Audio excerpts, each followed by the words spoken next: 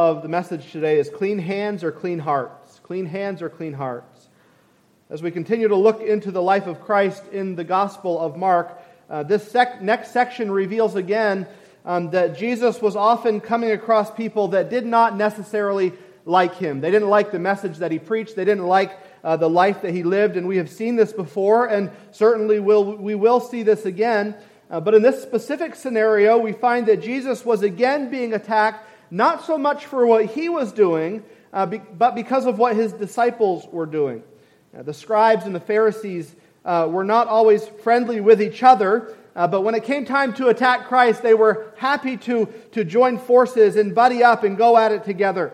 Their accusation was one that caused a stir among the people. But as always, Christ was able to turn these conversations around and show not that He was living in error, but the ones that were making the accusations were in reality living in error. Christ didn't always answer His critics in the way that they wanted to be answered, but when He spoke to them, He was able to show them from the depths of His wisdom, from Him being God in the flesh, that they were the ones who were living a false Christian life versus Christ and His disciples. And so as we go through this account today, we're going to see that this takes place again. Last time we saw these two groups coming to Jesus, they were upset about the Sabbath. We saw them being upset that Jesus sat down and ate with publicans and sinners. And in every one of those scenarios, Christ pointed back to the reality that He had not come to destroy the law, but He'd come to fulfill the law. He had not come to heal those who were already healed, but what did He do? He came as a doctor to those who were sick and in need of the gospel. And in this scenario, again, we see that Christ masterfully takes the accusation that is put against Him and He spins it around to reveal the depths of the wickedness within the hearts of those who were making the accusation. In passages like this, we oftentimes want to see ourselves as the good guy, right? We're the ones who would have been accused of doing wrong. But friends, when we approach scriptures like this, that have a heavy emphasis on a religious mentality, it's so important that we look into our own hearts and say, God, is there any of this religious spirit within me? Is there any part of me that's looking down on other people and what they are doing and putting myself on a pedestal, almost thinking that I'm better than they are? Or do I recognize my own sinfulness? And so we're certainly not Christ in this story, amen? That we haven't arrived yet. And I would say in the beginning of the story, we may not even be the disciples at times. But maybe, just maybe, there's a portion of our lives where we're acting like the scribes and the Pharisees, picking apart everybody else's lives while not actually living in accordance to God's word in our own lives. And if you're here today and you say, well, that's certainly not me, and friend, I pray that you would pause and pray and ask God to point out in your life where maybe you have gone wrong in this area. The big idea this morning, the thing that we're trying to emphasize or capture is simply this. Clean hands will never purify an unrighteous heart, but a purified heart will clean up dirty hands. Are you thankful for the work of the gospel in your life? That you didn't have to work your way to God and say, as long as I can make myself look good or appear religious in the eyes of others, then God is going to receive me. But we know the truth of the gospel, that we were wicked and dirty and vile sinners, and God stepped in. And He didn't start with the outside in the purification process, but He changed our hearts. And then as we go through life, as we go through the sanctification process, what does God do? He makes what's on the inside come to the outside. That what He has done in us becomes a reality in the way that we live our lives. And so I'd ask us again this morning, are we more focused today on clean hands? Or are we more focused on having clean hearts? We sing this song often, but let this be our prayer as we approach the Word of God today. Speak, O Lord, as we come to You to receive the food of Your holy Word. Take Your truth, plant it deep in us, shape and fashion us in Your likeness, that the light of Christ might be seen today in our acts of love and our deeds of faith. Speak, O Lord, and fulfill in us all Your purposes for Your glory. I want to see three things this morning out of this text that hopefully will be a help to us as we consider our hearts and our hands, And as we consider the question, what are we more focused on, clean hands or a clean heart? The first thing is a railing question. In verses 1 through 5, the text again says this, "Then came together unto him the Pharisees and certain of the scribes, which came from Jerusalem, and when they saw some of his disciples eat bread with defiled, that is to say, with unwashen hands, they found fault. For the Pharisees and all the Jews, except they wash their hands oft, eat not, holding the tradition of the elders. And when they come from the market, except they wash, they eat not. And many other things there be, which they have received to hold, as the washing of cups and pots, brazen vessels, and of tables. Then the Pharisees and scribes asked him, Why walk not thy disciples according to the tradition of the elders, but eat bread with unwashen hands?" A railing question. Then came unto him.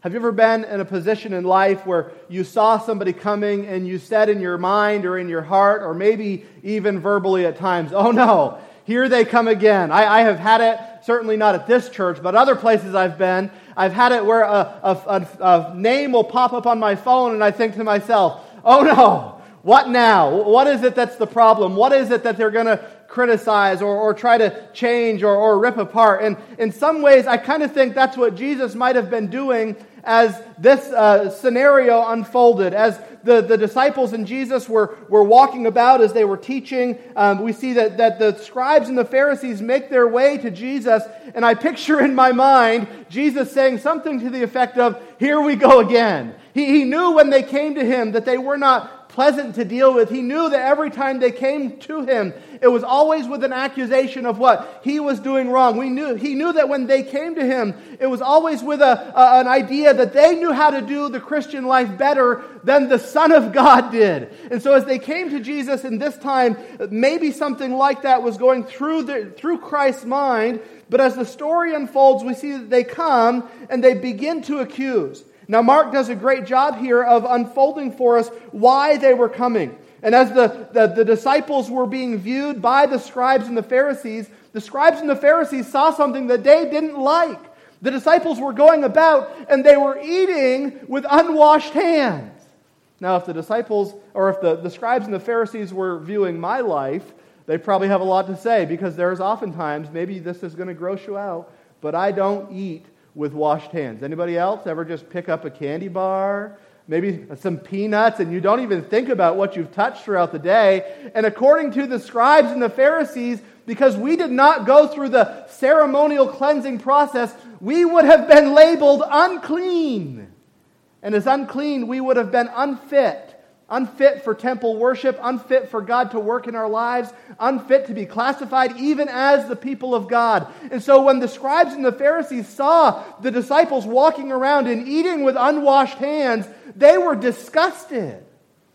How can these people call themselves godly people when they're not even doing the most simple of tasks? How can these people walk about professing that they have a relationship with our God who is holy and righteous, and yet they're living such ugly and sinful and detestable lives as they eat their food with unwashed hands? Do you get the scene? Do you get the ridiculousness of the nature? Now, as the scribes and Pharisees made this accusation, they had in their mind some grounds for saying what they said. There are passages in the Old Testament, in Exodus, that talk about before the priests would go into the temple, what would they have to do? They would have to wash in a ceremonial way to make sure they were purified before God. But do you understand today that never translated to the people living in their daily lives? Never does God tell people they have to wash their hands to become holy in His presence or holy in His sight. But this tradition that was passed down from generation to generation, from family to family, from person to person, was being held at this point at the same level as the Word of God. And when the scribes and the Pharisees saw this, they were full of disgust because they were not walking in the tradition of men. Do you understand today that if the scribes and the Pharisees were here, they wouldn't just pick us apart because of our unwashed hands? They would pick us apart for many things. because we're not walking according to the oral tradition or the customary tradition of the day. And so they're ticked off at what they see. They're disgusted with what they see. And they come to Jesus and they begin to make this accusation. How can your disciples walk in this way? And while it was an accusation against the disciples, who is it mostly an accusation against? The very Son of God. As they were picking apart what the disciples were doing, they were in reality saying, how dare you call yourself a teacher of God when you're not even calling them to participate or walk in the truths that have been delivered from generation to the generation that we are currently in. And so it was an accusation against the disciples, and the disciples oftentimes got Jesus in trouble, but it was really an accusation against Christ. If you remember back when the disciples were walking along the road and they were plucking the wheat from the stalks and they were, threshing it in their hands and then they were throwing it in their mouths, the Pharisees had a problem with that because they were working on the Sabbath. And what did Jesus tell them in that moment? You've missed the point of the Sabbath altogether. And what is Jesus going to tell them in this moment? That you've missed the point of what the idea of cleansing really means. That we're not cleansed spiritually through physical actions, and we're not even defiled, Jesus is going to say, through physical actions, but we're defiled because of what is inside of us as humans, because we have sinful hearts that desire sinful things, and certainly sometimes we do those sinful things, but the seed of sin is not from without, the seed of sin is from within. And so they come with this railing accusation, saying that these men cannot be justified before God because of the physical actions that they are doing. And Jesus is going to refute their accusation, and he's going to point them in a direction that they don't like to go. Church, as a church, we have to be careful that we never elevate the tradition of men over the Word of God. There are so many churches in our world today that are stuck on the traditions of men. They're stuck on doing things in a certain way that they've always done them. They're stuck on singing certain types of songs because that's what their grandfather's sang and their great-grandfather's sang. Friends, whenever we look to those traditions to be the basis of our relationship with God, then we have missed the point of the gospel. We're not saved by what we do. We're saved because of what Jesus has done in dying on the cross for our sins. And I'm not saying it's wrong to have traditions. We have traditions. But anytime we elevate those traditions to the point of Scripture or think that if we don't do those traditions, then God is going to kick us out of the family, then we have missed the point of the gospel. You see, holding traditions allows for men and women to say, look at what I have done, instead of saying, look at what God has done. Paul addresses this in Romans chapter 3. In verse 27 through 31, he says, where is boasting then? It is excluded by the law of works? Nay, but by the law of faith. Therefore we conclude that a man is justified by faith without the deeds of the law. Is he the God of the Jews only? Is he not also of the Gentiles? Yes, of the Gentiles also, seeing it is one God which shall justify the circumcision by faith and uncircumcision through faith. Do we make void the law through faith? God forbid, yea, we establish the law. And as Paul was writing to the church of Rome, there was this great debate over how people were saved. And friend, can I tell you today, from the Old Testament to the New Testament and to the day and age that we live in, people have always been saved through faith. What does it say about Abraham all the way back in Genesis? That he believed God and it was accounted unto him for righteousness. He believed, he had faith. And God credited him that righteousness that was not his own, but ultimately it was the righteousness of Christ that was accredited to Abraham so that he could be a friend of God and a child of God. So the Pharisees and the scribes come with this railing accusation. How dare your disciples eat with unwashed hands? And Mark tells us that there were many other things that they held at this level. They held at this level of being cleansed by doing or not doing certain things. And Jesus came to refute that way and to show that there was indeed a better way. Are you thankful today that your cleansing is not dependent upon what you are able to do or what you're able to keep yourself from doing? But your cleansing is found in Christ and Christ alone. And what a gift that is. And so the first thing we see is a railing accusation. The second thing we see as a righteous response. In verses 6 through 13, the passage continues, and Jesus says, He answered and said unto them, Well hath Isaiah prophesied of you, hypocrites, as it is written, This people honoreth me with their lips, but their heart is far from me. Howbeit in vain do they worship me, teaching for doctrines the commandments of men. For laying aside the commandment of God, ye hold the tradition of men, as the washing of pots and cups, and many other such like things ye do. And he said unto them, Full well ye reject the commandment of God, that ye keep your own tradition. For Moses said, Honor your father and mother. And whoso curseth father or mother, let him die the death. But ye say, if a man shall say to his father or mother, It is Corban, that is to say, a gift, by whatsoever thou mightest be profited by me, he shall be free.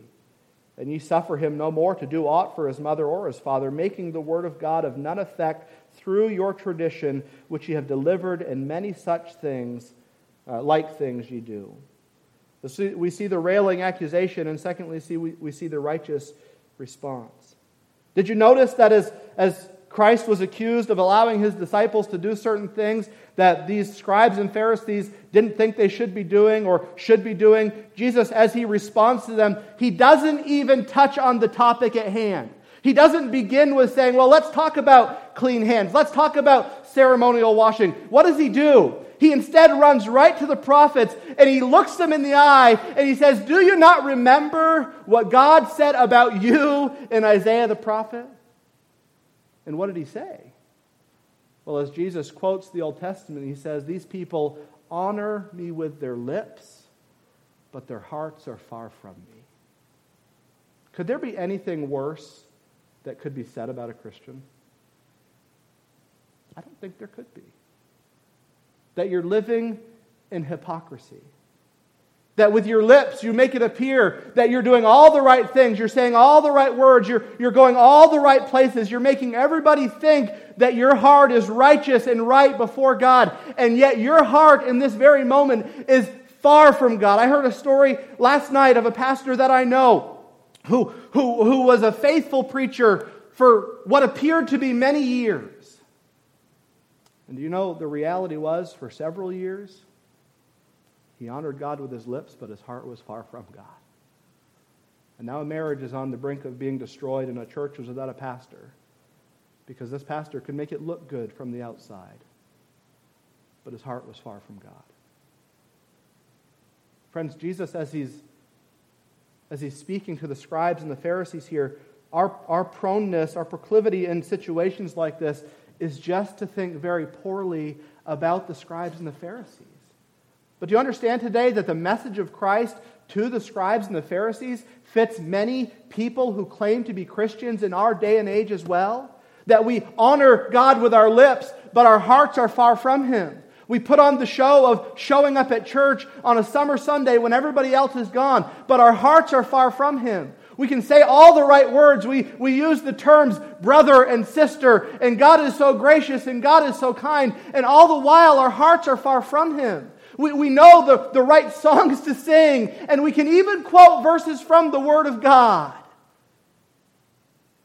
And yet if God was to examine our hearts, He would say the very same thing that was said in Isaiah, and He would say the very same thing that's said to the scribes and Pharisees. You honor me with your lips, but your heart is far from me. Jesus goes on to rip apart the lifestyle that the scribes and Pharisees were living. He says, you teach the doctrines you lay aside the doctrines of God, and you teach as true doctrine the commandments of men.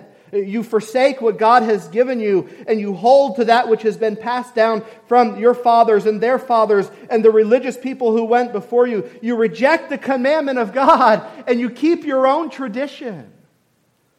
What a sad reality this was.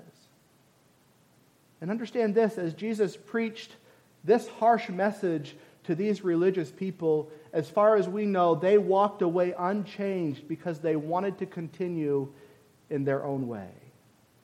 They wanted to continue in their path of righteousness and not the path that God desired for them to be on. They wanted to walk in what they thought was right, what they thought was good, and they wanted to reject the very things that God was giving them.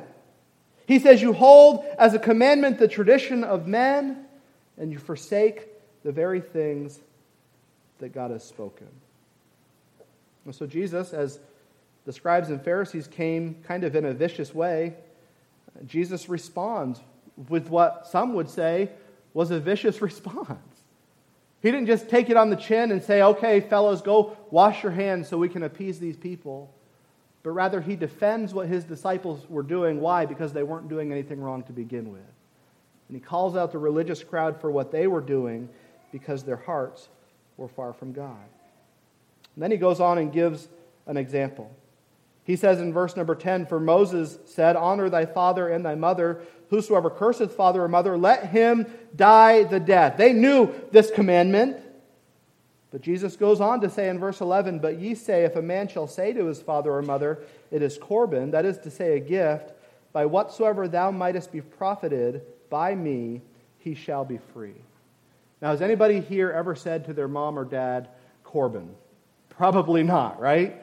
This doesn't translate well in our minds. We don't really understand what he's talking about. But from what I have read and understand, basically it would be a child who was looking at his parents in a time of need, and he could see that he should have been helping them, or that she should have been helping them, that he could have come to their aid, but he didn't want to come to their aid. And so he would say this word, Corban, and what that really was saying is that all of my resources are given to God, and therefore I can't help you. Everything that God has blessed me with, my finances, my time, all of my talents and treasures, I have already committed those things to God. And so therefore, because I've made a higher commitment, I get to not do the things that the Bible has said.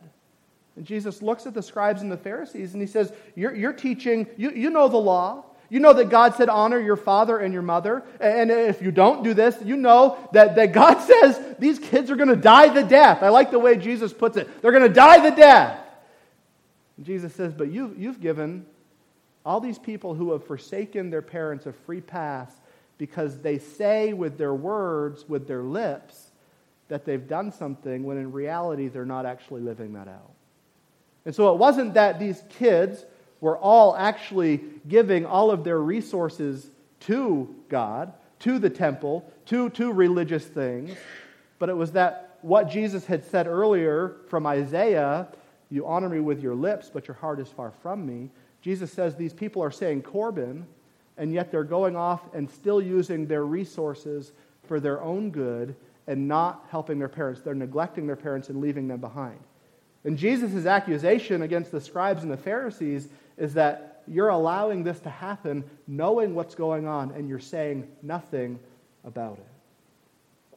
And so Jesus gives this righteous response, and he calls them out for their wickedness, that they honor God with their lips, but their hearts are far from him. He calls them out for their unrighteousness, and that they're allowing sinful things to take place, and they're allowing kids to neglect helping their parents in their times of need because they've made a false oath. Understand, Jesus was not for the idea of false oaths. In fact, I think Jesus would say, don't make an oath at all. Why? Because you're likely going to break that oath.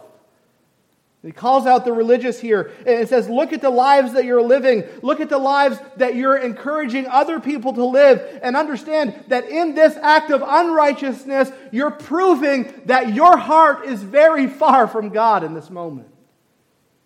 These people wouldn't like this. They wouldn't have liked what Jesus was saying, but what Jesus was saying was the truth. And look at verse number 13, which is a very, very sad verse.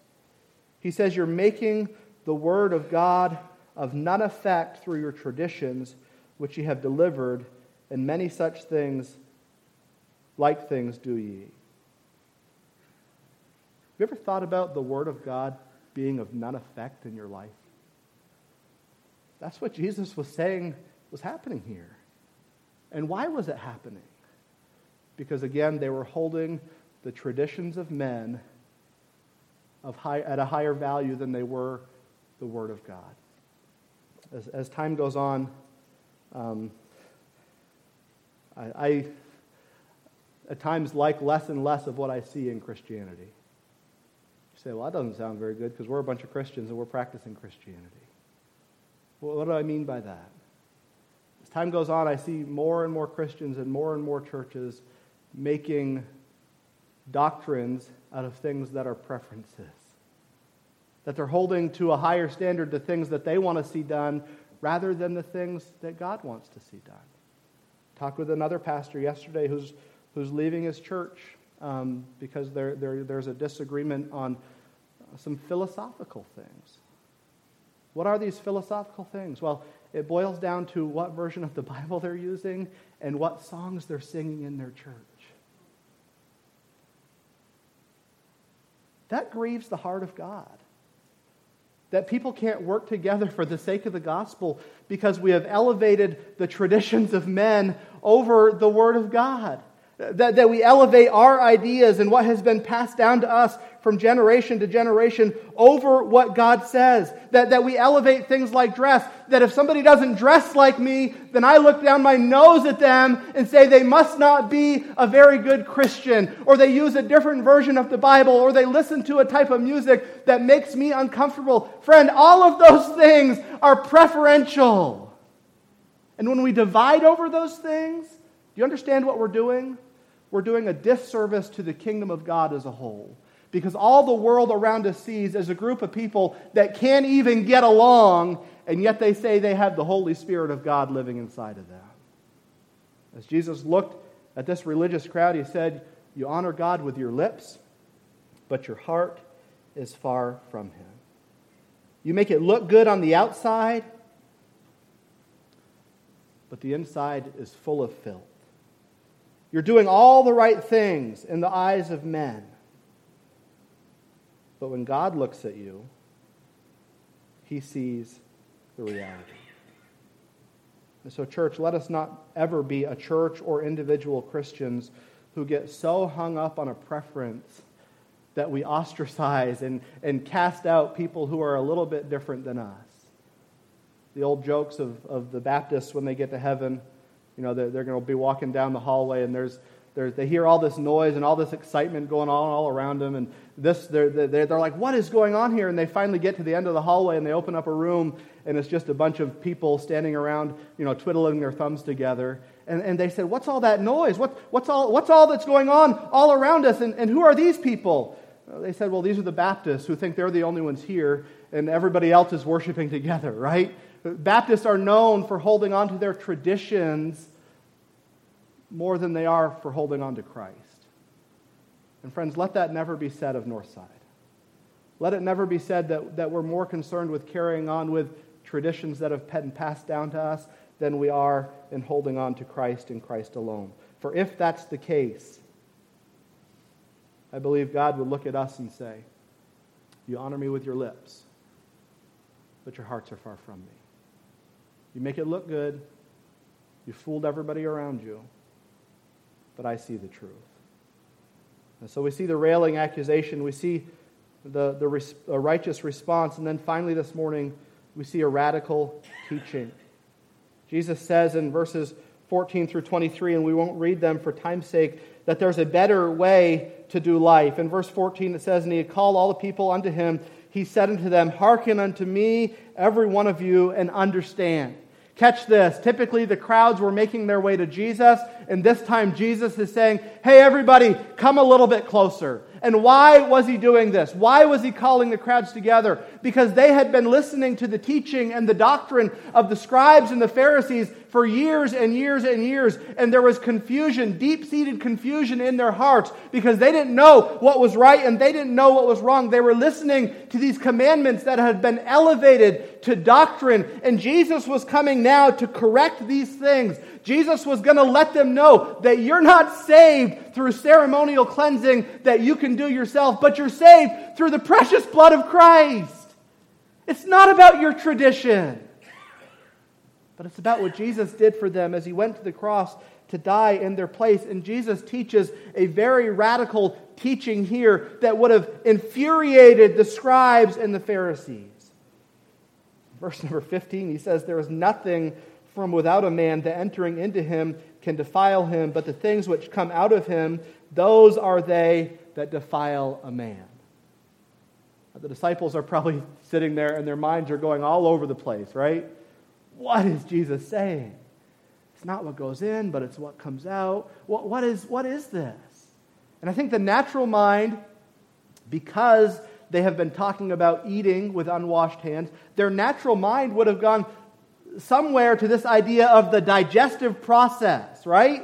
That they're thinking we can eat whatever we want and we're not defiled, but it's what comes out of us that defiles us. Jesus, what are you saying? Jesus goes on to break it down for them a little bit more. And in the King James, verse 16 is there. It says, if any man have ears to hear, let him hear. Jesus left the crowd at that point. And the disciples and Jesus enter into a house and they begin to ask him, Jesus, what are you talking about? We don't understand. And Jesus responds in verse 18 and says, are ye so without understanding also? A subtle rebuke of, how have you guys not figured it out yet? How have I been with you and taught you and ministered to you and with you, and yet you still lack understanding? Jesus says, do you not understand that whatsoever thing from without entereth into the man, it cannot defile him, because it enters not into his heart, but into his belly, and goeth out into the draught, purging all meat. But then Jesus says, that which cometh out of a man, that defiles him. Why is that so? Because what comes out of a man is in reality what is already inside a man. So Jesus says, guys, don't worry. You're not defiled because you ate in the wrong way or because you ate the wrong thing. Later on in Acts, Peter's struggling with this very same thing, and God sends that vision from heaven. And what is God telling Peter in essence with a picture of food? He says, don't call unclean what I have called clean. Peter struggled with this down the road, and later on, Paul calls him out for it and says, Peter, you're living a double lifestyle. You hold to one thing when you're around these people, you hold to another thing when you're around these people. Peter, get your act together. Peter would go on to serve both Jews and Gentiles as God really transforms his heart. And as Jesus is speaking here to these people, he's letting them know that it's not the things that come into you that defile, but it's the things that come out of you that defile. And aren't you glad that Jesus gives a little bit of clarification on what he's saying here? Because from a physical standpoint, it still doesn't make sense. What Jesus is saying is, it seems a little bit disconnected from what we understand as reality. And so in verse number 20, Jesus labors to help them understand. He says, that which cometh out of a man, that defileth the man. For from within, out of the heart of men proceed evil thoughts, adulteries, fornications, murders, theft, covetousness, wickedness, deceit, lasciviousness, an evil eye, blasphemy, pride, and foolishness. You want to know why you're undefiled today? Or you were undefiled before Christ entered into your heart? It's because Jeremiah says, the heart is deceitful above all things and desperately wicked. It's because we were born in sin, with a sin nature that desires evil and unrighteous things. And Jesus says we're not defiled by what we take in as far as food goes, but we're defiled by what comes out of us.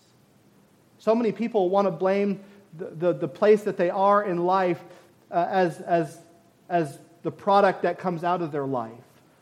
But do you know what Jesus says?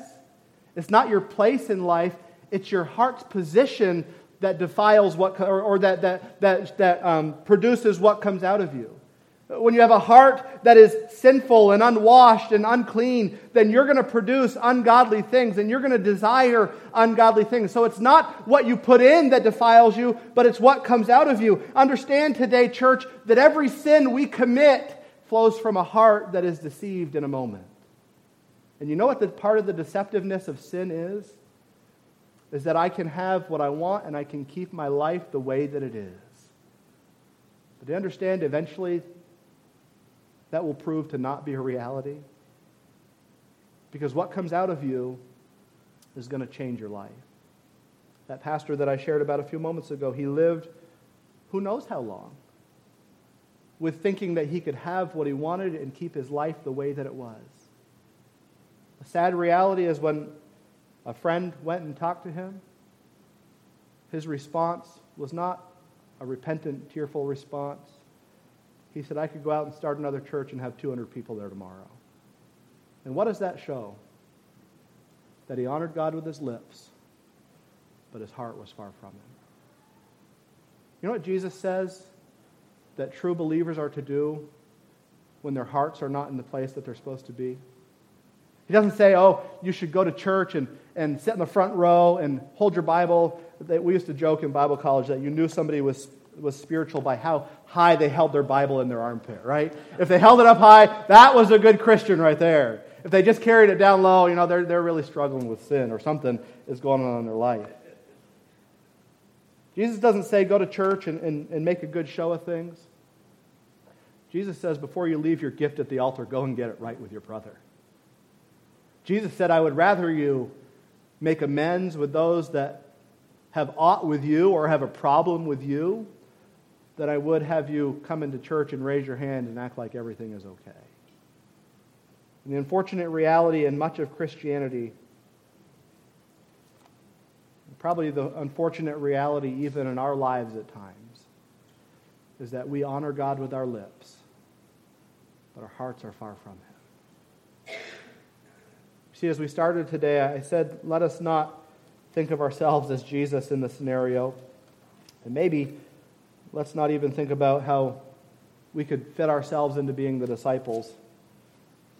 But I think as we approach scriptures like this, the best thing that we can do is to examine our hearts and see if in any way we are acting like the religious crowd. That we look at those around us and say, man, they are certainly not where I am at in my Christian life. That we look at those who do things a little differently than we do, and we say, man, they better get their act together if they ever want to get on my level. Friend, understand today that if that is our attitude towards sanctification, towards Christian growth, or towards our walk with the Lord, we are proving that with our lips we honor Him, but our hearts are far from Him. Christians in America, we love the idea of clean hands. Why? Because it's what everybody can see. If I came in here this morning, maybe it wouldn't be as much of a shock anymore, but in shorts and a t-shirt, I guarantee there would be people in this church who would say, what is he doing? What is he doing? I guarantee if you rode in my car and listened to some of the Christian music that I listen to at times, you would say, how is he even a pastor? How is he a pastor? But you know what the opposite is true as well? That there have been times in my life where I have seen people do things that I am uncomfortable with, and I'm very quick to say, how can they call themselves a Christian when they're not living like I'm living? Friend, we've missed the point. It's not about you modeling your life after me and me modeling my life after you. It's about us modeling our lives after Christ. And we're going to look a little different. You read through the New Testament and you'll quickly understand that Peter and Paul were two very different personalities. You look at Barnabas and Timothy, again, two very different personalities that did things in a very different way at times. But guess what? God used them for the sake of the kingdom so that others could hear the truth of the gospel, not because they lived in sinfulness, but because they allowed God to use them and their personality to reach others with the gospel of Jesus Christ. May we never be the Christians who are more worried about the clean hands than we are about the clean heart. May we never look down on those who do things a little bit different than us and think if they could just get on our level, then they'd understand what true joy is. But let us continually bow at the feet of Jesus and thank Him that we are not what we once were, and though we're not who we used to be, we're better off than we were 10 years ago. Amen? And that's because of the change that He has made in us. So we don't hold traditions of men. We don't do things the way that they did church 200 years ago. We've got padded chairs and air conditioning and lights. And we use a sound system, and we baptize inside with warm water, and those 3 that were baptized today say amen, right? Because warm water is a lot better than cold water. We don't follow the traditions of men. We don't cling to the traditions of men as our way of being at peace with God, but we look to Christ and Christ alone. As Christ looked at these Pharisees, he said, "You honor God with your lips, but your hearts are far from me." Because it's not about what goes into a man. It's about what comes out of a man. And part of what Jesus said that defiles a man in what comes out of him is a simple thing of evil thoughts and pride. And do you know that those are the 2 roots for the sin that we do physically with our hands and with our lips? Evil thoughts and pride. And so may today we repent of those things. May we not worry so much about the clean hands, but may we worry about the clean heart. And when the heart is clean, guess what is going to happen? The hands are going to be clean as well. When God gets a hold of our hearts, He is going to change the way that we live our lives. And so I would ask us today, where is your focus? Clean hands or clean hearts? When you look at others, are you more concerned about what's going on the inside? Or are you more concerned about what's going on the outside? Scribes and Pharisees couldn't handle it. They're eating with unwashed hands. What would the modern version of that be? They're listening to music that makes me uncomfortable. They're wearing clothes that I don't think they should wear. They're carrying a Bible that doesn't have the initials that I think it should have. I was listening to a message this week, and the pastor said, "We just need more people that will take a stand for Jesus in the King James Bible." He should have stopped after Jesus, because it's not the King James Bible that saves. It's Christ and Christ alone. And there are so many people that would fill in that second slot with so many other things. But church, let's agree today that we just need more people who are going to take a stand for Jesus. Let the chips fall where they may. Let's take a stand for Jesus. Let's let Him change our hearts. And then let's live for His honor and His glory. Let's not be a people who honors God with our lips while our hearts are far from Him.